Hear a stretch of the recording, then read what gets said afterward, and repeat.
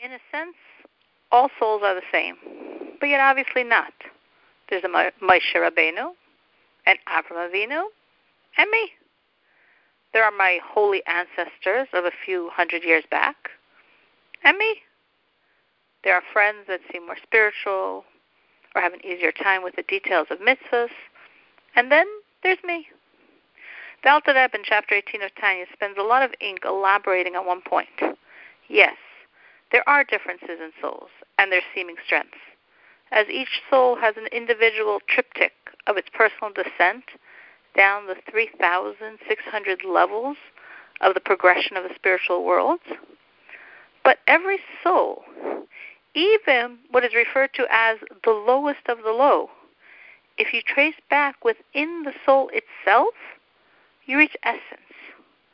You reach the infinity of Hashem as the core existence of every neshama.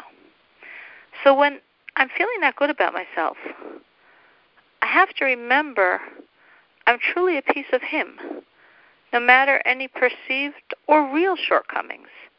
I'm so special. I am in essence one with Him.